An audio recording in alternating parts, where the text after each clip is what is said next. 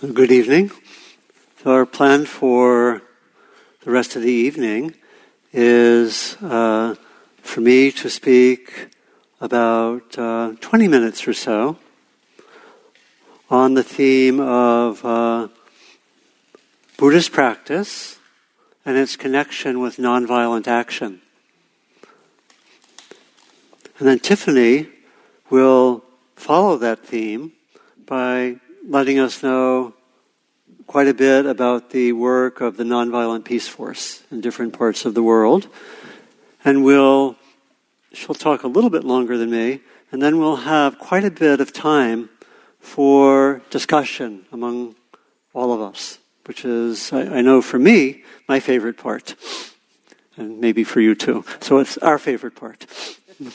And then we'll finish at 9:15.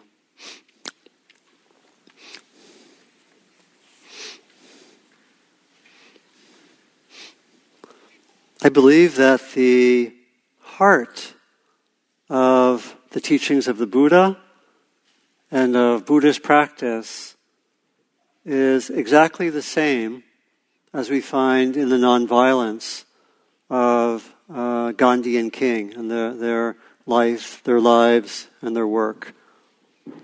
And we could summarize that essence pretty easily.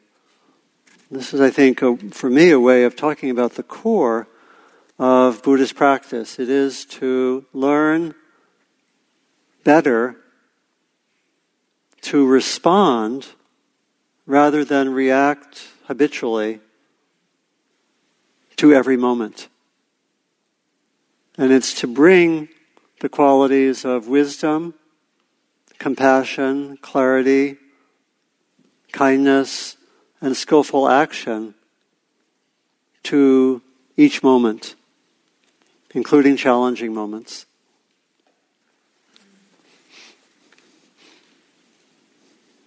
There was a Zen teacher from the 10th century in China named Yunmen, and he was once asked, what is the core teaching of all the Buddhas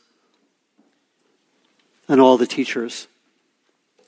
And people might have expected him to give a complicated metaphysical answer.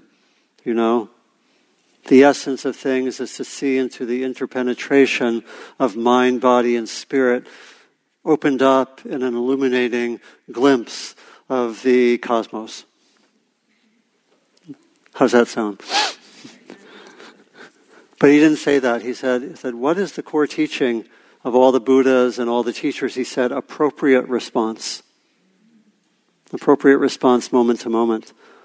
I think this is all of the practices we do, mindfulness, loving kindness, developing more ethical clarity, learning how to be with challenging emotions, all of the curriculum of Spirit Rock and other places, I think, could be summarized as that learning to respond rather than react. To me, that's a very clear expression of the Four Noble Truths. Because to be able to respond rather than react, we need a lot of freedom. We need to have worked through a lot of our conditioning, a lot of our habits. And again, I want to say that that core is what we find both at the depths of Buddhist practice, the essence of Buddhist practice. It's also what we find in nonviolence. I want to say a little bit about that, and then have a kind of transition to the work of Tiffany and the Nonviolent Peaceforce.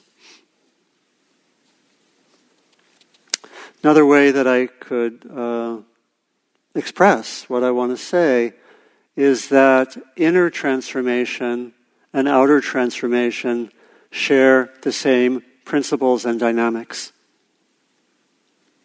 That deep inner transformation and social transformation have the same dynamics. This is what I have found personally in working since around 1990 with a number of training programs for people doing social service and social change. And in a lot of that work and in different kinds of writing, what I found was that you could express the core inner principles, and they would be exactly the same as we found when people try to bring wisdom and compassion into action. So that's actually, I think, quite important. It really means the unity of all our lives. It's like when we go to social action, we need the same principles. What the challenge is that we don't always know how to bring those principles into expression, in communication, with conflicts in the world, and so forth. There's a great teaching that I think expresses this core principle, and it's probably my favorite teaching by the Buddha. Many of you probably know it, but I like to teach it as often as I can. So here it is. It's called the teaching of the two arrows. Okay. How many of you know this teaching? Okay, good. Not very many. Okay. So listen. Okay. So here it is. The Buddha was once talking to a number of his practitioners, and he said, people who do not practice experience at times the unpleasant sensations, different kinds of unpleasant experiences. People who are practitioners also sometimes experience the unpleasant. How are practitioners and non-practitioners different?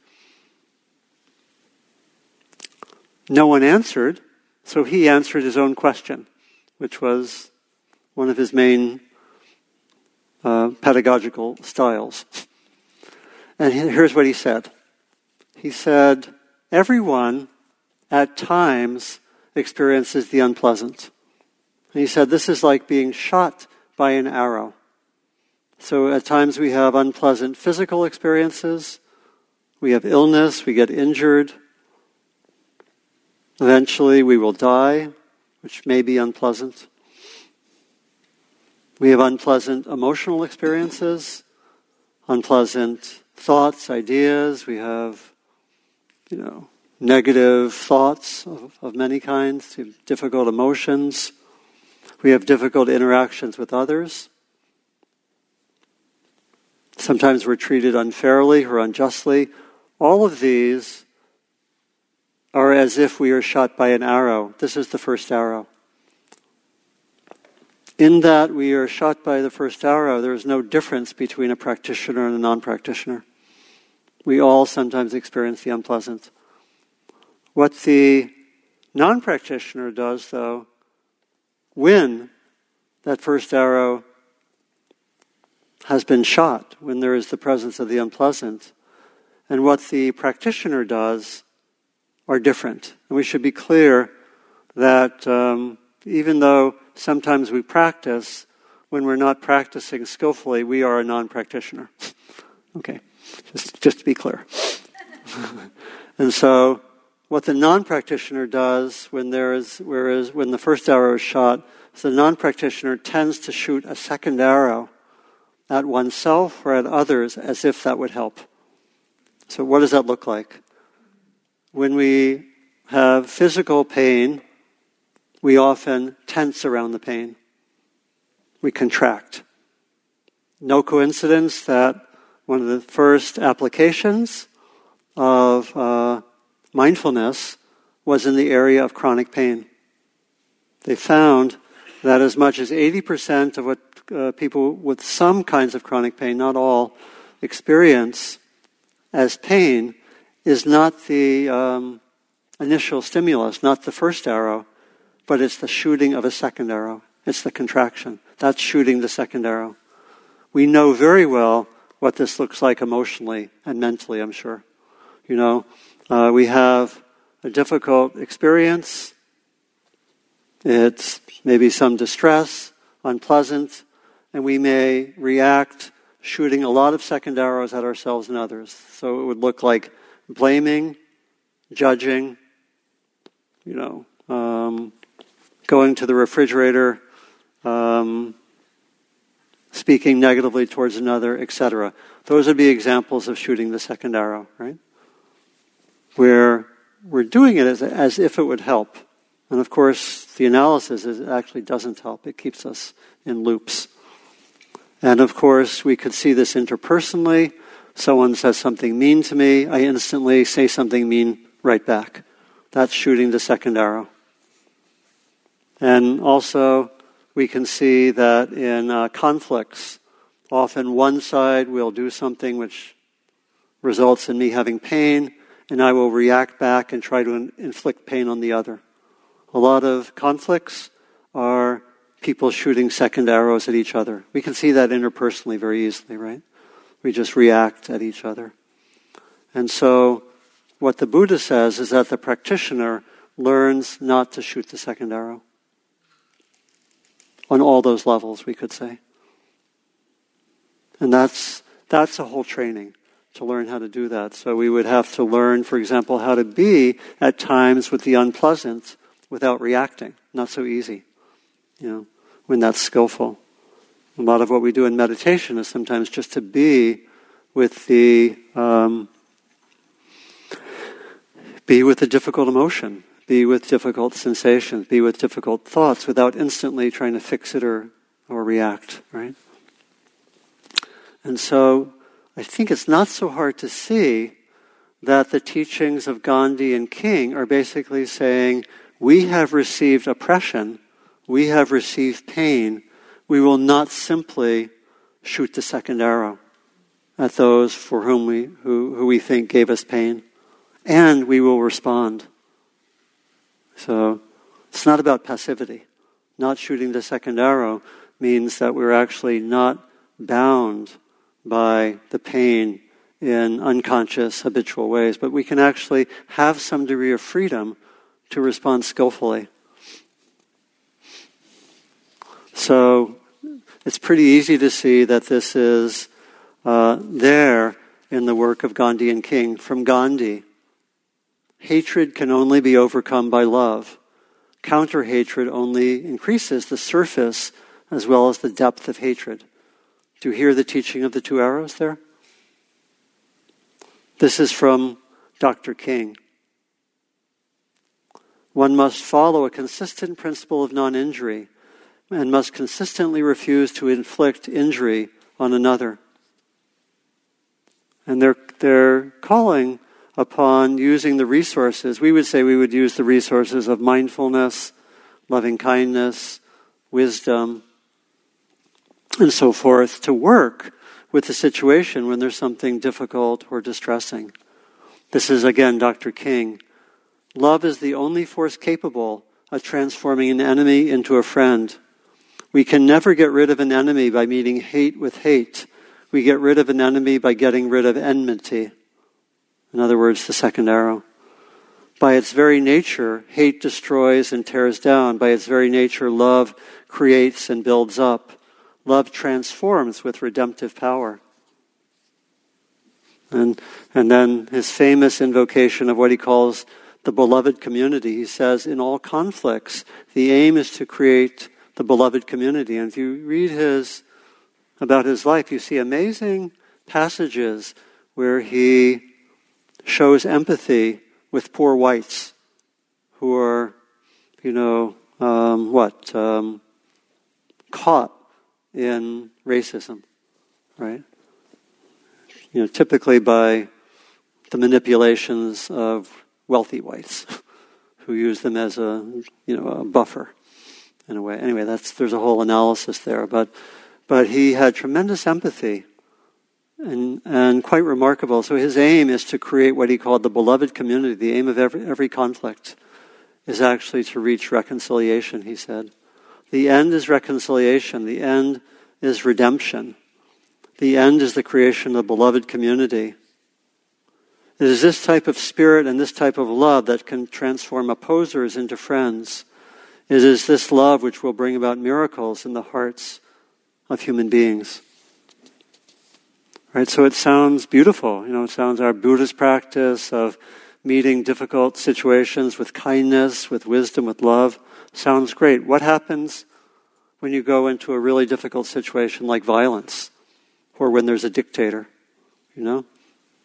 Some might say, well, yeah, nonviolence is all well and good, but it actually only worked because the British were kind of nice in India, which, of course, when you look carefully, not so true. Or it only works in certain places, and, kind of the typical initial critique of nonviolence is it wouldn't work with Hitler. It wouldn't work with violence. And that's actually what we're going to look at some in looking at the work of the Nonviolent Peaceforce. So I wanted just to finish my part of the presentation by mentioning a few examples, because when we actually look at the historical record, there's a lot that doesn't fit that stereotypical comment about it wouldn't work with Hitler or it doesn't work with violence. And I want to point to a few examples. One is a pretty well-known set of case studies done by Erica Chenoweth and Maria Stefan, who did a book a few years ago called Why Civil Resistance Works. And they looked at 200 violent revolutions and 100 nonviolent campaigns that had occurred in the world between 1900 and 2006. And they looked very carefully, and they had a kind of an international team of people doing analysis. And they came up with some rather startling conclusions. Of those nonviolent revolutions, 26% succeeded. Of the nonviolent campaigns, 53% succeeded. So there's a greater success rate. The nonviolent campaigns tended to lead to democracy. The violent campaigns tended to lead to dictatorship and tyranny, right? As you might expect. They found that every nonviolent campaign that had at least 3.5 participation always succeeded. Every instance when there was at least 3.5% participation. This is a pretty amazing statistic, isn't it? Right, when you look at that.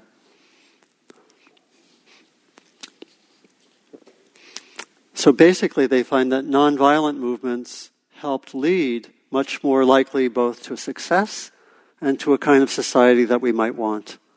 That's very, very, very interesting.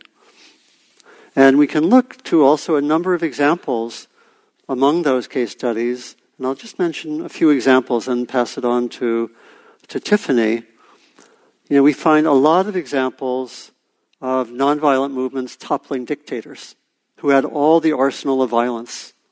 One case study would be the Philippines. Many of you know what happened in 1986, the dictatorship of Marcos. It was thought that he would just mow down everyone with machine guns when there was resistance. It did not happen, right? And it was pretty much a nonviolent campaign, and the dictatorship was toppled. No one thought that could happen, partly because they hadn't studied the history, right? And I'll give two examples which are pretty remarkable of even what happened in relationship to the Nazis. These are examples that are not well known. One of them is the example of what happened in Denmark under Nazi occupation. I think this was around Rosh Hashanah in 1943, in October, in Denmark. The German representative, or the person in charge of the occupation, the Nazi commandant or whatever we call him, he ordered the roundup of the Danish Jews. One of his confidants, a German shipping magnate who had been a Nazi, told the Jewish community of this plan and told a number of Danes of the plan. They spread the word, and instantly virtually all the Jews went into hiding. Germans could not round up any of them. Massive nonviolent participation from the whole community. And then the Germans ordered another roundup after that. And word went out, and the Danes decided to smuggle the Jews to Sweden, which was just a few miles away across the water.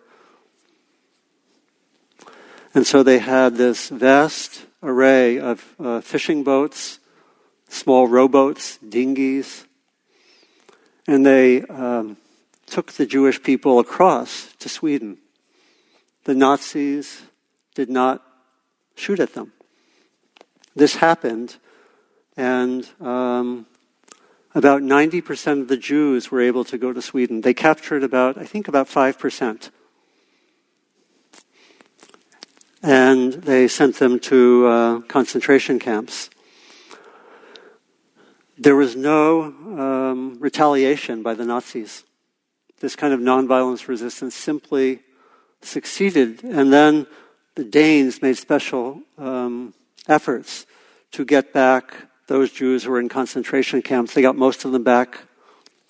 99% of Danish Jews survived. That is not well known, right? Even with the Nazis. Massive nonviolent resistance, and in actuality, no retaliation. Yeah, I don't know all the reasons for that, but it's pretty remarkable, right? And there was another instance that I'll just talk about briefly, very similar, that took place in the heart of Berlin, also in 1943. There was, as part of the final solution, there had been a group of Jewish people who had not been sent off to the camps in 1943. And these were typically the men of mixed marriages. And so, with the obsessiveness, the Nazis said, we have to arrest all the Jewish men in mixed marriages and send them off to concentration camps. And so they assembled them in a prison in Berlin. Within a very short time, word went out, and spontaneously, all the wives went down to where the prison was and started making a ruckus. Thousands of women. Nazis could have just mowed them down with machine guns, right? This was actually like 4 blocks from the Gestapo headquarters. And the men in the prison were also making noise, right? It's right at the heart of the Nazi kingdom. I think they were taken off guard. What actually happened then was that some of the men had been taken to concentration camps. They were all brought back. All the men were released. The men were told, don't say what you saw there. And everyone was released, and no one was arrested. Nothing happened. Nonviolent resistance right at the heart. They didn't. And so I just wanted to name those because those are stories that one should know. Okay? So with that, I'll pass it on to Tiffany. Thank you. Hello, everyone. Thank you very much for being here. If you don't mind, I'll stand up a little bit and say hi. So taking this, that was such a great introduction. What you were saying really resonates with the work that we do with Nonviolent Peaceforce. And I'm going to take you from this sort of very beautiful presentation that's very touching to a very practical application of learning how to respond appropriately in very difficult circumstances. And I particularly appreciate you really taking it to those hard questions around the Second World War and very extreme examples of violence. I think that when we talk about an interpersonal practice of nonviolence, we can all pretty much get our heads around it. And even at our sort of really basic family and community levels, but it does become a little overwhelming when we start to think about what that means in situations of armed conflict and complex conflict, and how is it possible. And people who are very committed to nonviolence and to dialogue and to engagement, we are all, when we feel threatened and we feel scared, we have a tendency sort of to retreat into what we think is going to keep us safe. And often that is a general norm, sort of our global paradigm, to be able to move into a place where you meet force with force.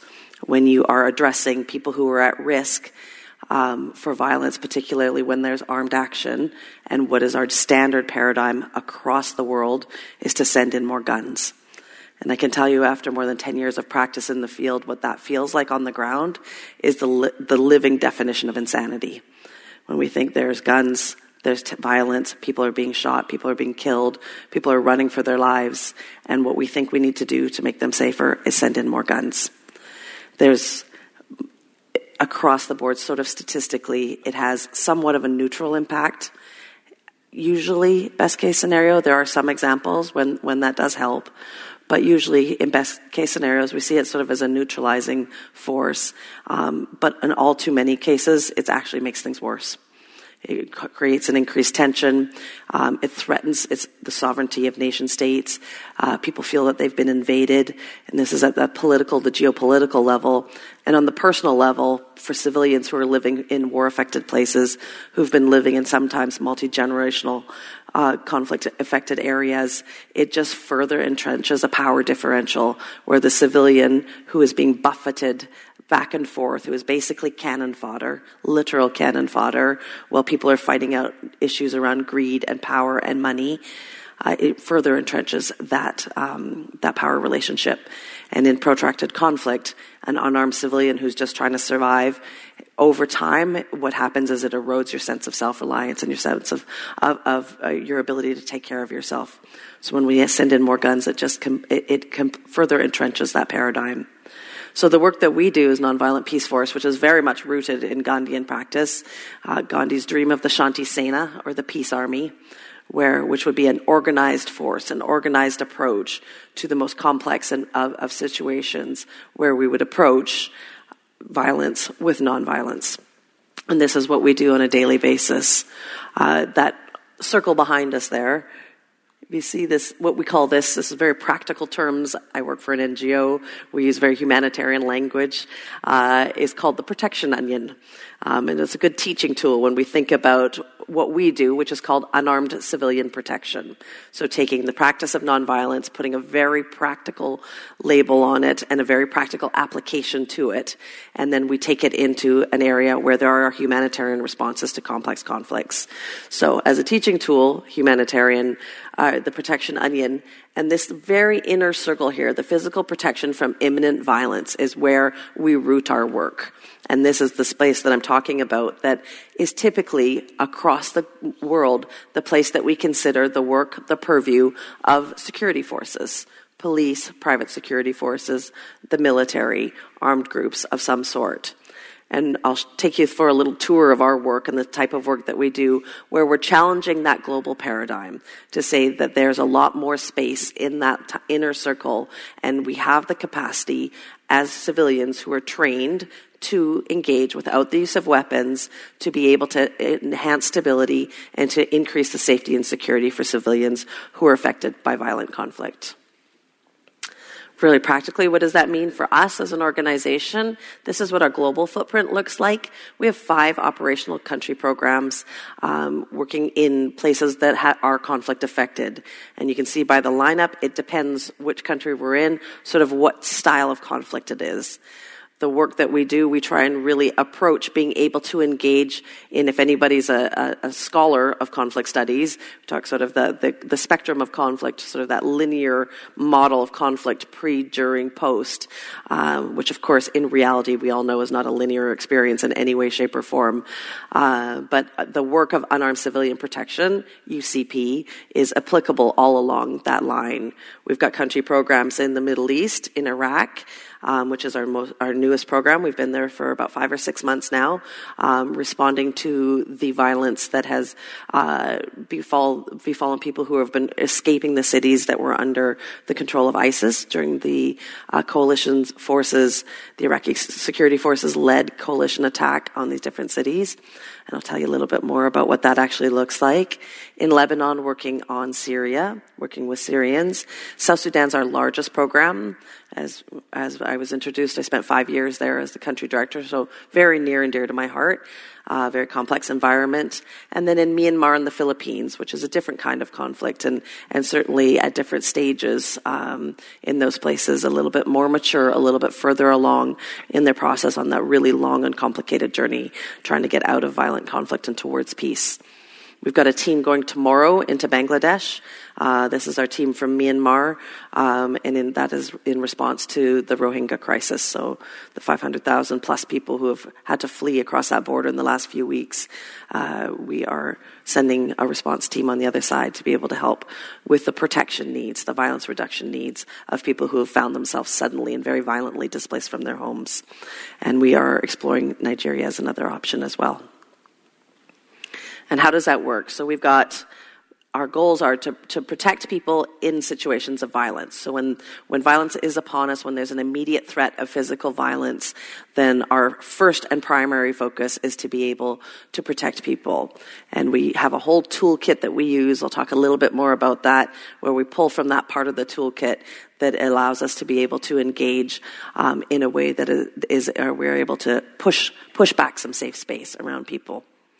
We want to support communities to be able to do that themselves. We're a small organization, we're an international organization, and the goal always is to support and focus on the primacy of the local communities, the local actors that we're engaging with, and we draw from their practice, we draw from their traditions, we draw from what they're already doing to self-protect, they're whatever their practice is around mediation and dialogue, their nonviolent engagements, and it's existed.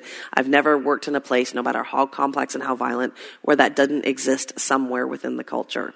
Sometimes in multi-generational conflict, it gets quite buried and it can get a little fractured. And some of the work we do is just help communities reconnect with those existing practices.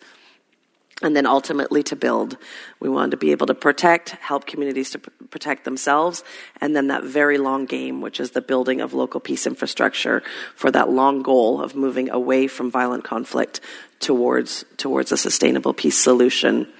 Really, in summary, a really easy way to think about our work is sort of a very reactive component, where we're reacting to the situations around us. We're reacting with appropriate responses. I thought that was such a great way of putting that. And that when tensions are high, we're addressing those needs.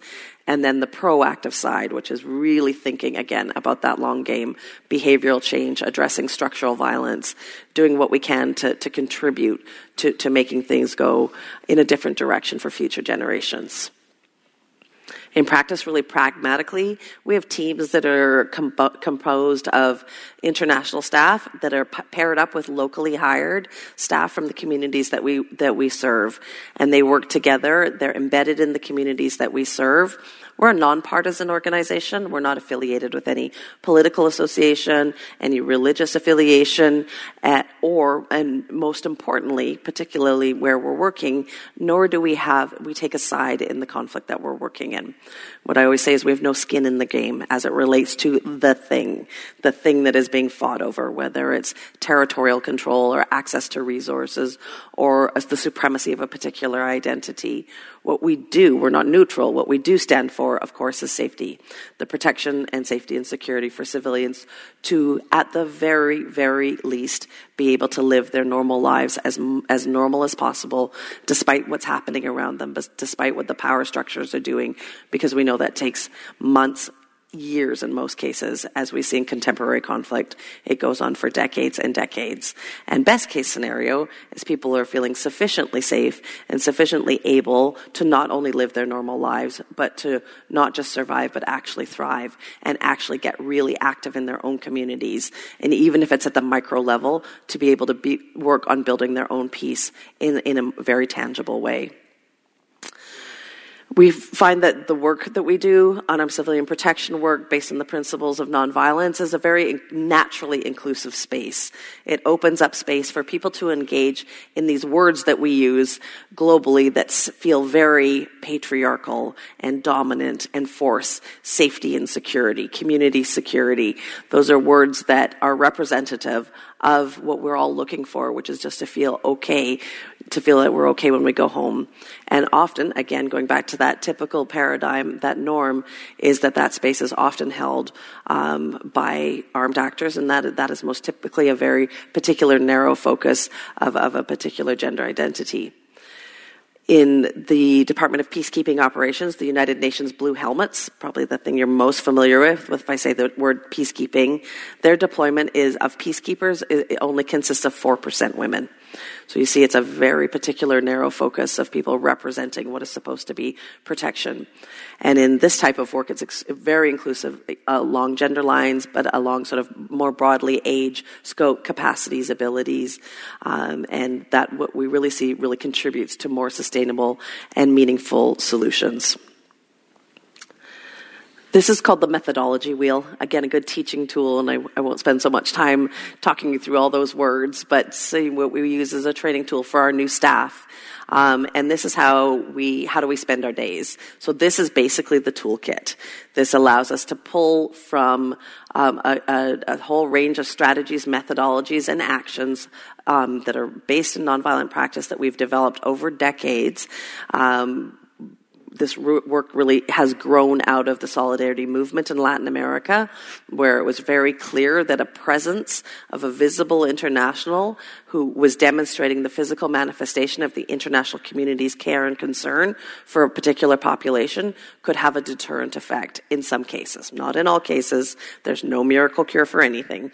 But in some cases, that could be quite effective. So that's really the foundation.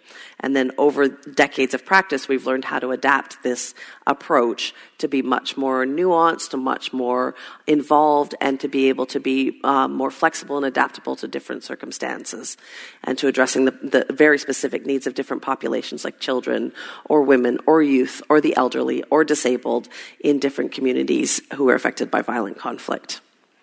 The easiest way, however, to help you understand a little bit more about how we spend our time is just to tell you some stories about our work on the ground and our work in the field. This photo was taken, I was in northern Iraq about 3 weeks ago, and I was with my team there, and we are, as I said, have only been in Iraq for a few months, and we were called in and requested from other organizations and the United Nations, the humanitarian coordinator, who is the person who runs the UN deployment in a country when there's a humanitarian crisis, based on the reputation of work we've done in other places, to come in and support on the protection front. You've seen it in the news, the fight for Mosul and the smaller cities, Tel Afar and Hawija now, has been really brutal. It's been block by block fighting. It is all the might and force and hellfire you can possibly imagine in a war that is being rained down upon a city and upon communities. And the fight's been block by block, and every time a block is liberated, people run for it. And our job has been working on what's called the displacement corridor. So as people are coming out of the various cities, and they go through a long series of processes to get through, and we've been accompanying them, being present, working in areas that are very heavily militarized. The military has a different job and a different focus and a different area of concern, as opposed to the protection of civilians in those situations. So that's been our job to do. This is a very unique case, however. These women that you see in the photo from the back are all foreign wives of ISIS fighters. So we got a phone call when I was there a couple of weeks ago from the organization that was doing what's called camp management.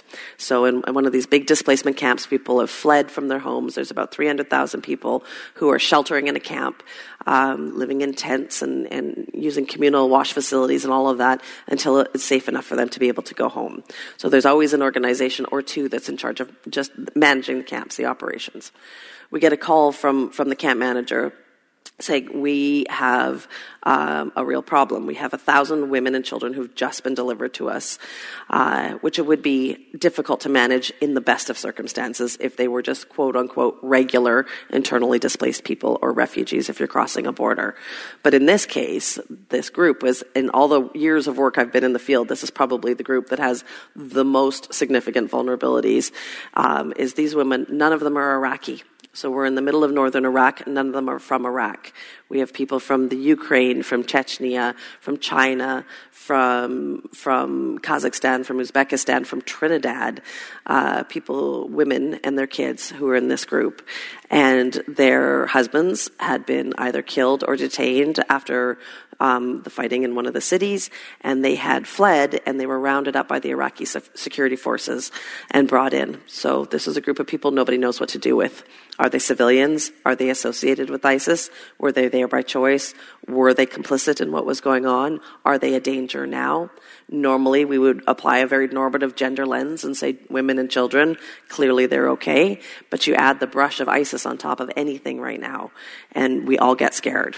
And you can imagine in Iraq, in this area where people have lived the occupation in some cities by this group, they don't care that it's women and children. There's lots of people there that just will tell you what has happened to them. And the hunger for revenge is really strong. Revenge at the worst, just lack of caring at the least, but very, very little sign of anybody who's actively worried about what's going to happen to these women and children. So during the day, there's lots of NGOs, lots of humanitarian workers around in a camp. They're providing water, they're doing food distribution, they're doing all of those things. But the problem is at night, everybody goes home. And so this was the big scare and the big panic that we got the call about. We're known for being willing to do what's called overnights, which means we will go anywhere overnight if the circumstances allow, if it's sufficiently safe, and if we think our presence can be helpful. And in this case, we had done overnights in this camp before for other vulnerable populations, but nothing quite like this.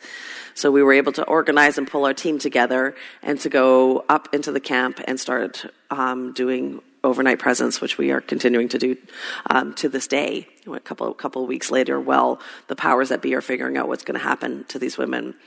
And what we know is that they are treated as enemies of the state, and our colleagues who speak the local language have let us know that they've been overhearing different people from the various security apparatus around admitting that they would be treating these women very differently if we weren't there, that they would harass them, that they had targeted some women that they thought were very beautiful, that they were going to take.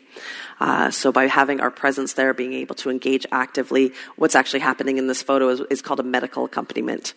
Often people who are really vulnerable are afraid to speak up if they need medical support. They're afraid to go anywhere. They don't trust what's going to happen to them. So we started providing accompaniment so that they could access medical facilities and go from there. So this is a good example of really testing our own ability to be nonpartisan, our own biases, our own fears, and to remember that according to international humanitarian law and the humanitarian principles, is these women and children are non-combatants, and that's all just according to the law. And probably what's most important and what we share here in this room is that they're human beings. Nonviolence work is based on that idea that you connect, and it depends on the language you're most comfortable with. But some people feel most comfortable with divinity, some people feel most comfortable with humanity, but that regardless of what decisions everybody's made and what has brought you to this place is that we connect with one another on the human level, the level of humanity or the level of divinity, and that's where we find our compassion, and that's where we're able to help each other and protect each other from being hurt. One of these women asked our staff, are we going to be sold to the United Nations now? Is that what happens to us next? It gives you a very chilling picture of what's happened to them and where they've come from.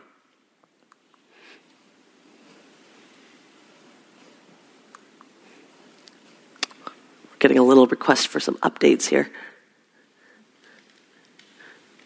Technical difficulties. All right, we don't want that. There we go. All right. Another thing that we really try and focus on, I talked about sort of that real community level, when we get really focused about what's happening at the micro level and really complex conflicts like a place like Syria, which is where this photo is from. We think there's nothing that can be done. It's too complex. It's geopolitically messy. All the big powers are involved. It's really overt violence. The work that we're doing there is working with Syrians inside their own communities. These are people who really want to stay home. They do not want to become refugees. And more than anything else, they want to contribute to their own communities. So we work with them. We train them in the way that we would train our own staff. And we encourage them and support them to be able to choose things that they can work on that are within their control, that in some way helps contribute to stabilization and in some way helps to make them feel like they're a little bit safer despite what's happening around them. We had one group of people who came together, and one of the things, and they're all quite young, they're all in their 20s, saying to us what they would really like to do and what they feel really frustrated by is random gunfire. You can see the years of the war have gone on. Their weapons, there's a mass proliferation of weapons, and this is a place where people fire off their weapons for lots of reasons. They're bored, they're sad, they're mad, they're happy. All of the things that could possibly, emotions you could ever have are often punctuated by gunfire. And so we said, okay, that's great, but how are you going to address this? This is a massive problem in a big city. How are you going to address this? Let's narrow it down, narrow the focus. And this is one of the most beautiful examples of two of the criteria for really good nonviolence work is creativity and persistence. And this is one of the greatest examples of that. So they decided, okay, we're going to narrow our focus on funerals. Martyrs' funerals, Syrians have that 21-gun salute equivalent for that. And these, after all of their training and after this really intensive residential training we did with them on nonviolence, on armed civilian protection, they really started to articulate that for them it didn't feel comfortable to honor people who died by violent means with a demonstration and a show of things that are violent. So they wanted to end the random gunfire at that point. So they went through a very long process of talking this through and realizing that they couldn't just ask the community to stop doing that. It was such a solemn display of respect and something very entrenched in the way that they worked. They needed a trade-off. So lots of artists in this group, lots of creative types, and they came up with this idea of forming a band. See the photo you see there. And they wanted to offer up, instead of random gunfire, instead of the salute, that there would be a funeral band that would play traditional songs, and it would be respectful and appropriately solemn, and it would be the trade-off. They needed the approval of the community leaders that they in this community that they're living in. Of course, a very hierarchical society. And so while they were with us during their training, we really prepped with them and really thought about how they would approach them, how they could connect. So they go back home and they went and spoke to the community leaders and asked for their approval and pled their case, and all of the community leaders turned them down. That's very nice that you've had this training. We're really happy for you and all that, but this is a war zone, and this is the way we do things. This is the way we've always done things, and we will continue to do that. So they were devastated, of course, as we all are when we're very enthusiastic and excited about an idea we think nobody could possibly turn us down on. And they called, and part of the support we give them is ongoing coaching and talking through troubles and problems.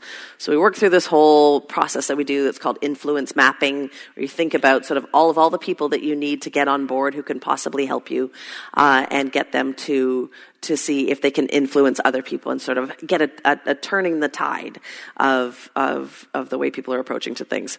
So they did this. So they reorganized themselves. It took them quite a while, get their courage back up. They re-engaged. They went back. They finally got one leader to agree. And then eventually, over a few weeks of really intensive engagement, they were able to get all of them on board. That was about 6 months ago. We had this group back together with us in Lebanon just a few weeks ago. And this is where they brought and shared this photo with us. And this is now the norm. And is now not only the norm in their community, but these community leaders are so happy with the way things are turned out that they're all fighting to take credit for the idea that this was their thing. So they've now put up banners all over the city with their own faces on it, with these lovely platitudes and statements about reducing gunfire and all of that. And at this point, we all say, we don't care who takes credit for it. It's the fact that it happened. And this is just a really good example for how really intensive, engaged, day-to-day interpersonal work can help start carving out stability and safety. So not only is this very enthusiastic group of young people who are working on something tangibly delivered, on something that has really made their community safer in one of the most horrific environments one could ever find themselves in, They are also now really inspired and inspiring others to come on board and to see if they can do what else they can do. And they are the next generation. This war will end one day, and this will be a group of people who said, we were leaders in really difficult times, and we're going to take that forward. So there's always something you can do, even in the most complex situations. I know we're running a little low on time, so I'll just touch on a couple of more points. I loved your women raising a ruckus example. There's nothing that is more effective in some areas than women raising a ruckus, and we see this in South Sudan with our women's peacekeeping teams. We started this project as a small pilot project in 2011 when we realized that our community protection engagements, our working at the community level, supporting local protection, self-protection efforts, and local peace infrastructure was really only drawing men. And it was really a reflection of the culture, and it's a very patriarchal society. And when we say peace, security, all of these things, safety, the men come forward. And what we realized is the way the community was structured, that women are really outsizedly affected by violence, bearing the burden of taking care of the communities as well as taking care of each other, their families, and facing physical threat. So we thought we need to talk to them. We need to find out what's going on. So we did a little experimental meeting where we said we would have a women's security meeting. And the team leader who was running it, I was in the capital at the time in Juba, and the team leader who, my colleague Lisa, was the team leader at the time, and she called and said, she's like, this is getting very out of control. She's like, I think we're up to 100, maybe more women, and they just keep coming. And so that told us a lot. There was a lot of people out there who wanted to speak. And what the women told us is nobody had ever talked to them before. Nobody had asked them directly not only what were their concerns, because that's a fairly common question when we all go in and do our needs assessment, but really specifically what were they already doing to self-protect and what would they like to do to be able to improve that. So there it began. That was the inception and launching point for this inspiration that we took to be able to set up this project. And so we now have more than 1,000 women across the country who have formed themselves into ruckus-making groups of women's peacekeeping teams working in areas that are completely engulfed in the civil war, which we're now approaching the 4th anniversary of in South Sudan, and in communities that are on the periphery of the civil war, but who are affected differently by intercommunal violence or the permeation and the leaking of violence that's happened. They're negotiating directly with the military. They're negotiating with military who are occupying schools. They're negotiating with commanders because there's a statistical norm when the battalion rolls into town that you see sexual violence increase. They're working on domestic violence, intercommunal violence across the board. One of the most heartfelt moments I had just before I left South Sudan was a visit to one of these field sites where the local chiefs at a village that is on the border between Sudan and South Sudan, really one of these most remote places you could possibly imagine, where the local chiefs, who are the be-all and end-all in leadership and justice and law and order in a community like that, said that they were now diverting cases from the local chief's court to the women's peacekeeping teams. And they actually said that they explained to people that if you come to chief's court, we'll find very quickly one of you guilty, one of you not guilty, and we'll assign a price. You have to pay a compensation price. That's just the way things are done. If you actually want resolution, if you actually want to be able to move forward and deal with this problem, that's what that women's group does. And they move them over there. So now there's all of these. This was a group of mothers, and now there's all these, teenage girls who are clamoring to join in, and we're seeing a generational change. Small community out in the middle of a place that almost no foreigner will ever get to, but we're seeing incremental change in the face of violence. We use our presence for using the fact that we're trusted by all parties. As I said, we're nonpartisan. That means every day we're building relationships. We work in a lot of places where people drink a lot of tea. We work in places where people drink a lot of heavily sugared tea. This is true in almost all the countries that we work in. And one of our health advisories to our team is don't stir. You're going to drink a lot of tea. People are going to offer you a lot of tea, and it's going to have about 1.5 inches of sugar in a small cup. Don't stir. But you need to drink to be polite, and you need to sit there and chat and meet with people. And so that's what we do. And we build relationships with military commanders. We build relationships with militia groups, with the low-level guys who are on the checkpoints, the privates, the equivalents to a private or a foot soldier, as well as the communities, as well as the other humanitarian organizations that we work with. These are very complex environments. Nobody does anything anything alone. You have to coordinate and work together. And through that, if we're doing our job right, we're holding a nonpartisan space, we've gained acceptance throughout the community, and oftentimes if groups don't trust each other, somehow because we're embedded and we're living with them, they do trust us. So this situation, this photo was taken quite recently in the Philippines, where a city called Marawi has recently been under siege by another extremist group claiming affiliation to ISIS. And so this group comes and takes control, and then the city is under siege, civilians are trapped inside, and then you have the armed forces of the Philippines working together with what had been for the last several decades their enemy, the Moro Islamic Liberation Front, the opposition group there, who came together and have been doing very well on their peace process up until this point, coming together to work against this new group, this extremist element. And as you can see, the streets are filled with armed actors. Civilians are scared, they're trapped, they don't know who to trust. They initially trust one group, then their behavior changes and it feels aggressive, and then they feel scared of them, so loyalty starts to subliminally shift to another group. We go in, we've got teams on the ground, we've got staff from that area, so we've got really good access. We're the only non-governmental organization that has access in the city. And you can see my colleague Malik there providing presence right around the moment while these exercises are happening. And their job is going through and talking to civilians, making sure they have the information that they need, that they know what's going on, and that they can make informed choices about whether they stay or whether they go. Community-based solutions is the critical path. Again, we live in a very politically motivated, greedy world. And when those big power structures are left to their own devices, if we don't hold them in check, if we don't get active ourselves, then we find ourselves in trouble.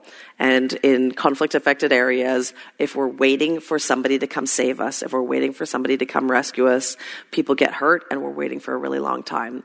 So we always root ourselves in that community, and we're doing everything we can to support them. You were talking about the situation in Denmark where people came, you couldn't round up the Danish Jews because they were gone. Our version of that we call early warning, early response, very technical NGO term. But we have situations where the inevitable will happen. We work with people, we want them to be able to prevent violence, to do all of that, but sometimes we have to be practical. We live in a difficult world. And so in these situations, we work with communities to learn how to displace themselves as quickly as possible and as safely as possible. Deep rural South Sudan, we had a situation where a community had been hit one year, dry season, wet season fighting. In the dry season, they had significant casualties, significant destruction, livestock stolen, families separated, kids lost in the bush. You move on to rainy season, the fighting settles down because nobody can really move very well, but we knew the next dry season was coming up and this was disputed territory. This fighting was going to come again. So we worked with this community and just really intensively engaged with them to not be fatalistic and say, let's think about what happened last year. What can we do? Let's think about how you can at least prepare to be as safe as you can should this fighting happen again. They just don't want to believe it is going to happen, but we really encourage them to engage. We had a staff member from this community, so we had a good in. He was able to really use his mother to influence the people to say, you should at least listen to these guys. So we went in and we spent weeks and weeks and weeks working through them. And in the end, what they were able to do is set up, and again, I can't emphasize enough how rural this place is. It's out where people live in mud huts, just like what you see there. And you can't access these places by road. It's all walking or flying in if you're in a helicopter, if you're a lucky humanitarian, and you don't have to walk. Fighting's coming. They had set themselves up. We were watching them. We were talking to them. We were making sure they had the information. We were like, are they going to trigger their plan? And we were a little bit worried they weren't. And then suddenly they did. And within hours before the army was going to show up on their doorstep, the appointed youth had taken the cattle in one direction. The appointed people who were in charge of the children had rounded them up and taken them in another direction. The big, strong folks who had been assigned to take care of the people with disabilities and the elderly who were not capable of running the blind into the bush were there, had lifted them and carried them out of the way. And they had taken their valuables with them. They'd even put food and clean water out in the place they were going to. And the army arrived to an empty village. So in the year before that had happened, there had been massive destruction and massive killing. With preparation, with organization, with resisting being part of that fight, with moving themselves out of the way in a nonviolent way, they all survived. And the army just came in, empty village, and continued to move on. And they were able to return home quite quickly. We take the work that we do. We're one small organization. It's a big, complex, busy world out there. So what we want to do is take messages out to crowds, to other people, let people know what's going on, and that we need a paradigm shift. There are 65 million people that have displaced around the world right now, running from their homes because they are not sufficiently safe to stay home. And as an international community, we're not doing a good enough job to be able to protect people and to address those root causes. So in addition to the work we do in the field, we're trying to influence policy and advocacy. We work at the UN. I'm based in Geneva. I have a colleague based in New York. We're trying to encourage a broadening of practice to open up their toolkits away from the blue helmet peacekeeping as the go-to methodology, as armed actors as the go-to methodology to reduce violence, to include civilians in their own solutions. We work with the capitals, the donors, and the diplomats community, and we are starting to see a paradigm shift. We're starting to see things happen. A number of reviews have happened over the last couple of years. The Department of Peacekeeping Operations, the Peace-Building Architecture, the Women's Peace and Security implementation of the Security Council, Resolution 1325, all of their reports are saying what we're doing has not been working. What we need is to scale up unarmed strategies, and they often cite Nonviolent Peaceforce as an example of the type of work that we are doing. I got a call from a colleague the other day who's working for the United Nations mission in South Sudan. She used to work for us in South Sudan, and she said, "Tiffany, I just got a copy of a report that's not yet public, that it's about best practices of protecting children in war zones." And she said, I was flipping through it, and she said, Nonviolent Peaceforce's work is cited all over here as an example of a best practice. And I just want to let you know, and I'm just feeling very proud because I used to work for you. And this is, I'm the executive director of an organization. Of course, I'm proud of NP, and of course, that's the thing that I talk about and the vehicle that I talk about. But it's an organization and it's a vehicle. But the real message that I carry is that we need a change, and it is possible. There's nothing idealistic about applying nonviolence in conflict zones, in complex environments. It's hard work. It's heartbreaking work. It's joyous work. It's the most rewarding and the most awful thing you can do in the same day. We win some, we lose some, we make mistakes.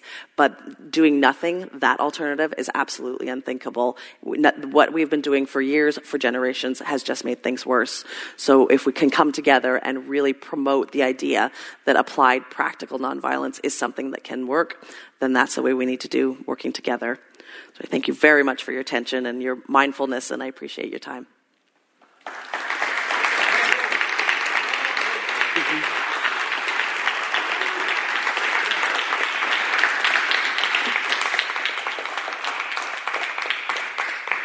So I know it's a little bit late.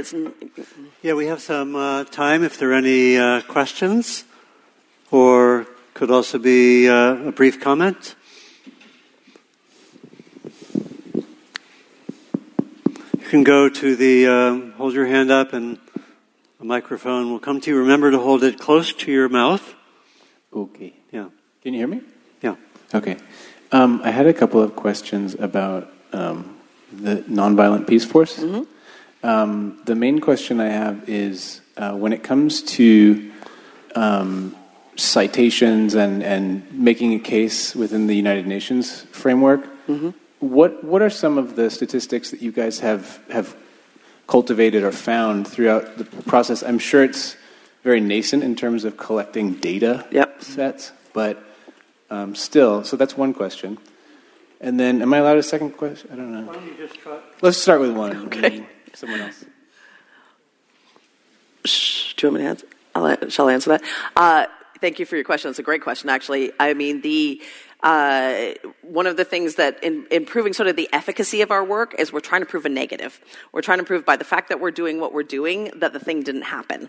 When you're adding that on top of a whole bunch of circumstances around us that we are well beyond our control. But in terms of actually being able to influence these types of reports and decisions and researches, is it comes directly from the work that we're doing. So we are able to show, for example, that when women are moving out of the protection of civilian sites in South Sudan, unaccompanied into disputed territory areas to collect firewood, which is just a basic need for them, that every day they're reporting sexual assault, every day. If we do it with an accompaniment team, if one of our teams goes out with them in a very complex situation that requires a lot of support and planning. It's not just going for a walk in the bush. That we can demonstrate and we can show that rate of sexual assault drops literally to zero. So we take that information and we go to the UN peacekeepers who have a different style of patrolling and a different way of moving, and we try and advocate and we say, if you can adjust where you are or the way you engage, this is the kind of results we're seeing. So it's example by example like that. Other questions or comments? You have one here, please.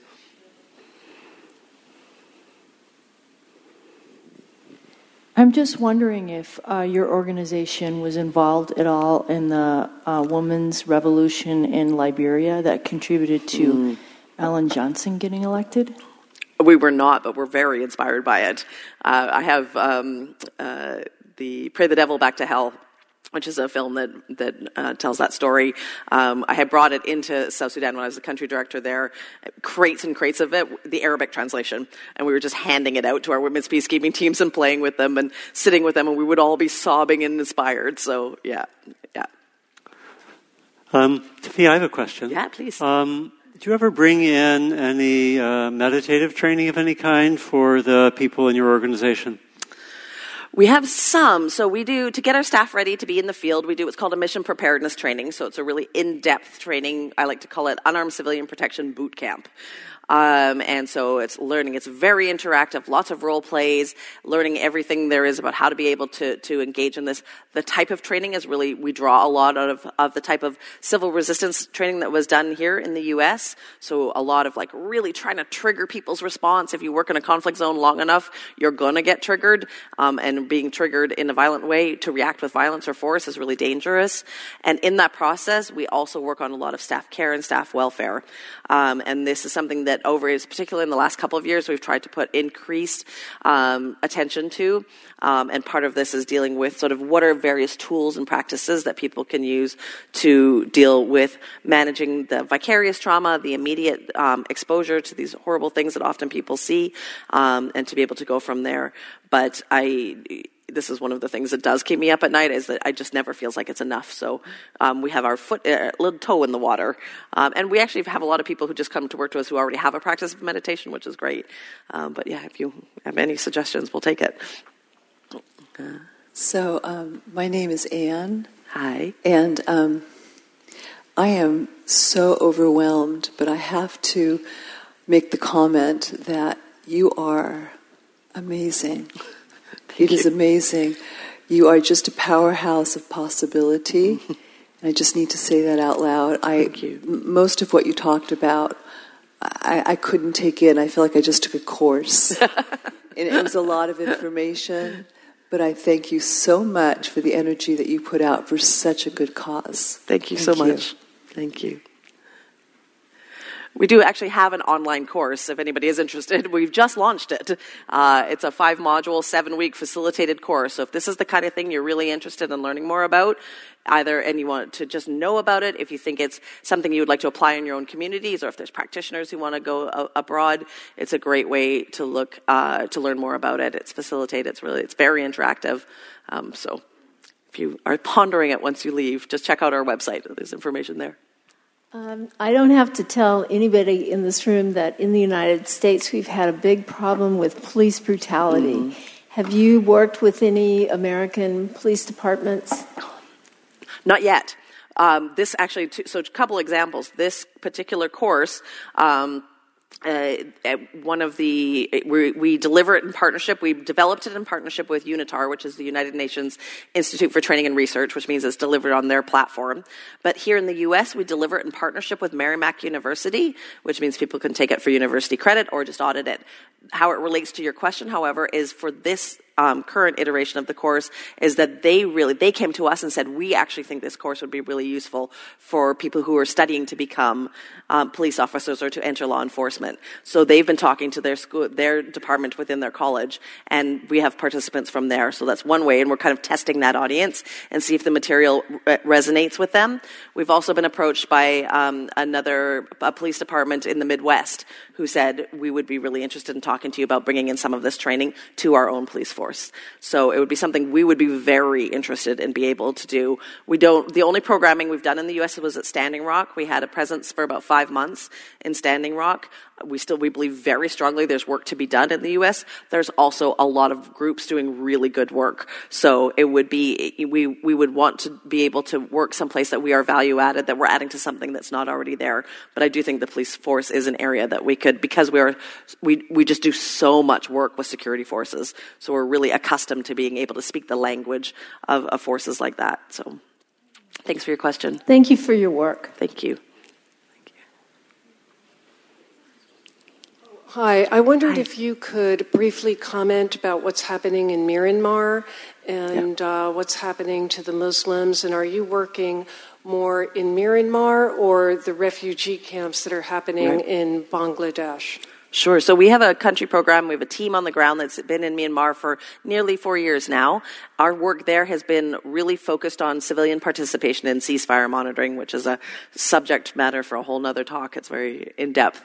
But through that work, we've been working with groups within Rakhine State, which is the state where the Rohingya are from, and really trying to work on social cohesion, bringing people together around a common cause, which is participating in the National Ceasefire Agreement.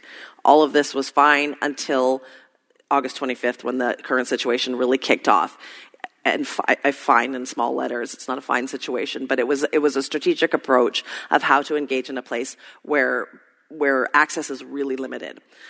Since August 25th, since the situation has kicked off and we've seen this massive movement of more than 500,000 people across the board, we have been working to support local Rohingya groups who are monitoring, who are documenting, who are trying to figuring out how to engage on the Myanmar side. But really practically what we realize is that getting access to that area is almost impossible to do the work that we do. So tomorrow, we've got a team going literally tomorrow, into Bangladesh. And they're going to move up to Cox's Bazar, that area where people have moved in. And because we're hearing with the usual things that happen in rapid displacement: sexual violence, family separation, exploitation, food riots, violence in distributions. And so we will set up a team to operate on that side as well. Thank you. Hi, I have another question. Hi. What helps you personally to stay balanced with all this work?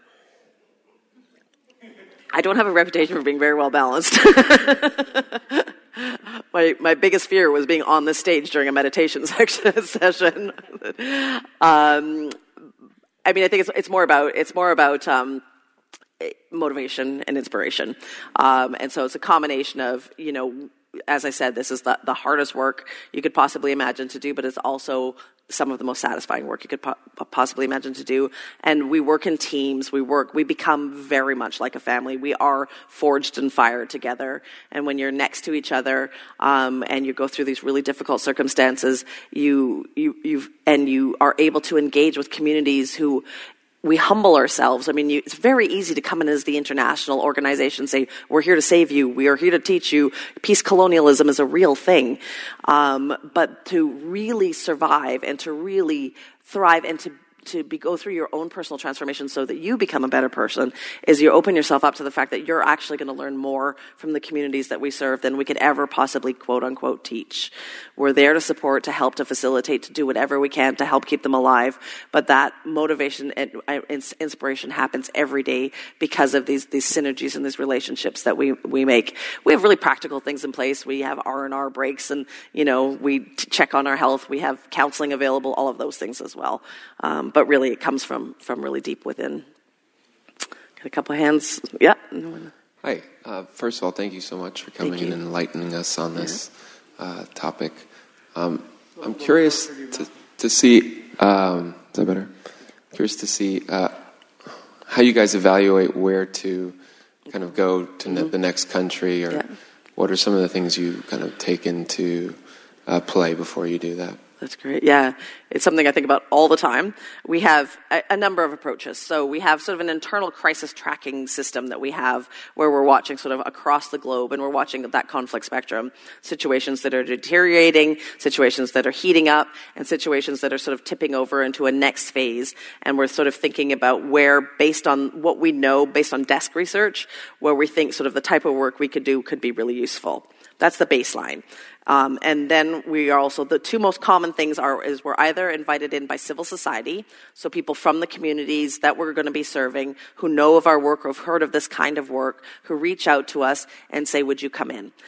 This is what we're doing. We're unsafe. We need some help. This is really how Myanmar got started. Based on the work we do in the Philippines, Myanmar Civil Society asked us to come in and do that work. And then other places is like how our entry into Iraq went, where it's other humanitarian service providers in the United Nations, colleagues who know our work from other places. So it's a number of different approaches. Yeah. I think we got to. It's like getting your mic goes off. Yes. And then there's two more over here. We'll go here. We're getting close to our closing time. Great. Okay. We had two hands. I think up front, yeah. What are good ways of getting involved from here? Great. Yeah. That's great. Well, directly behind you is my colleague Gilda, who is our only staff member west of the Mississippi. So she's based in the Bay Area, and a great contact point. There's a number of different ways. Gilda, why don't you stand up? Yes, stand up and give a wave. So a number of ways you can get involved. We like in different locations, we like to have people start chapters of Nonviolent Peaceforce, and you can take it and do with it what you will. The idea is to really sort of promote the idea of nonviolence. We have chapters around the country who really focus on going into schools, teaching this kind of thing to small kids, so that it just becomes something that they've only ever known. They've never known doesn't exist at the community level. So there's that. Holding events like this, inviting us into other groups that you might be part of, in house parties, those types of things, so we can spread the word. Helps us to raise funds as well as to raise the profile and get people involved. If there are things that you think that this would be useful, if you want a training in your community, reach out, talk to Gilda. We can help organize things like that. Or I'm always looking for talent and always recruiting. So it's always another way to get involved. Yeah, I'll just add that I've been teaching here through Spirit Rock a series of co-teaching with Kazu Haga, a series of trainings connecting Buddhist practice with nonviolence training. And I think the next one we're going to do is not going to be a Spirit Rock event, but it'll be in Berkeley, probably in July. And if you want to be in touch with that, you could put your name on the mailing list that I have out on the table. And I only send it out about 3 or 4 times a year. So not too much email. Okay. And you'll get informed about that. Do we have time for the gentleman in the hat has had his hand up for quite a long time. Oh, there we go. Or use the powerful lungs. Let's have this be the last one. This is the last question? Yeah. Okay. I'm particularly disturbed by the sexual violence that we often hear in the midst of these conflicts. So it seems like a particularly unnatural aggression. Have you developed any methodologies for countering the aggressor? Mm-hmm. Not just protecting the women and mm-hmm. children. I got that. That makes perfectly good sense. But how do you interact with the aggressors? It just doesn't seem like a natural thing to do. So returning to your natural state would not involve sexual violence. I don't know if that makes sense, but have you... It's a big last question. Any methodologies around that? I mean, yes. So there is a lot of work that is done around working with men. I mean, first of all, caveat being, of course, it's not all male aggressors and not all female survivors. But that is the statistical norm. So accept that as the caveat as I'm talking about this, recognizing that there are male victims as well, and in some cases female perpetrators. But on the norm, so it's engaging men separately and together with women. I think that what we see is a number of things. sometimes it's the commodification of women.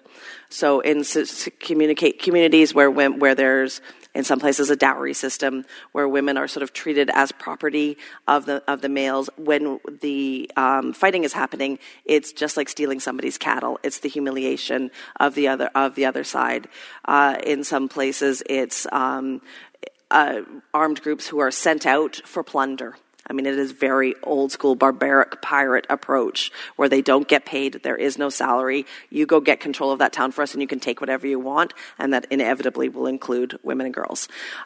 So it's working with people, working around one of the areas we're kind of exploring right now is approaching trauma and the role of untreated trauma in the cycles of violence. And this is, as it relates to sexual violence, this is an area you really see it. Because not only do you see it as rape as a weapon of war and that piece of it, that is the headline piece, but you see, of course, increased domestic violence, increased sexual violence in the homes, in the schools, in the communities, in that during conflict, certainly, but even in that post-conflict period when people who have been fighters, who are usually men, are so brutalized and traumatized, they don't know what to do with that, and that's how what becomes their aggression. And our work with women, with the ruckus raising women's peacekeeping teams, is really about not providing protection to them. We do that as they need to in certain instances, but the entire focus of that work is helping them be leaders in peace and security. And that is, for me, in my work, that I've seen is the best link to increasing that equalization and rebalancing, is when women are supported to take leadership roles in peace and security, that they're not treated like children that just need third-party protection, and that they can engage with men equally, as well as whenever we start a women's peacekeeping team, it's open to male participation. They can also participate, and they can work together, and they set the tone. So it's a very complex project, and it's unbelievably barbaric and hard to imagine the levels of horror. So it's an area that is slow and steady that we continue to engage on. And there's a lot of organizations doing really good work on it as well.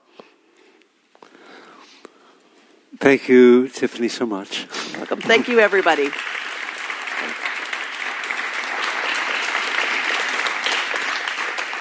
And let's end just with just a moment of going within and seeing what may have been of most significance for you from the evening, what you want to, particularly what you might want to take forward in any way.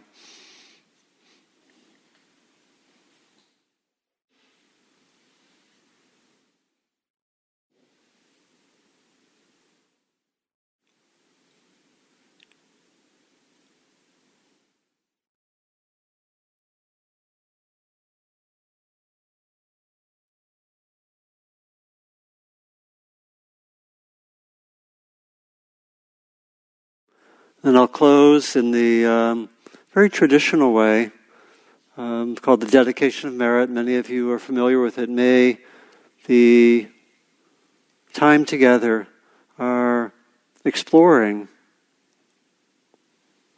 of nonviolence, its connection with Buddhist practice, the Nonviolent Peaceforce, the work being done, may our evening together be of benefit ultimately to all beings, which includes us. Okay.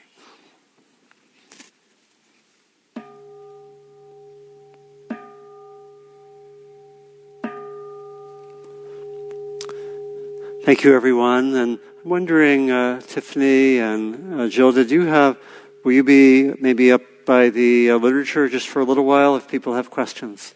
You bet. We have a table out front. We'll be around. My other colleague, Amy, stand up and wave your hand, is here. So there's 3 of us. We can answer your questions. There's a sign-up sheet if you want more information, and there's some literature. Please help yourself. Thanks, everyone.